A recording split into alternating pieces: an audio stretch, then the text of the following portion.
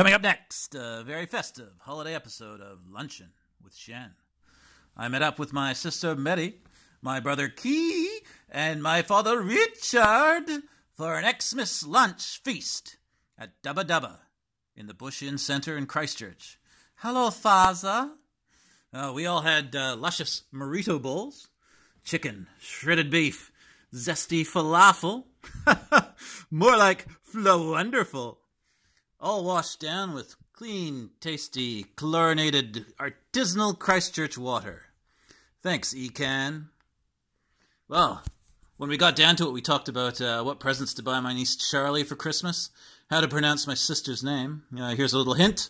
It's not Mary. And we played this great game where you put your phones onto a stack on the table, and the first one who checks their phone pays for lunch.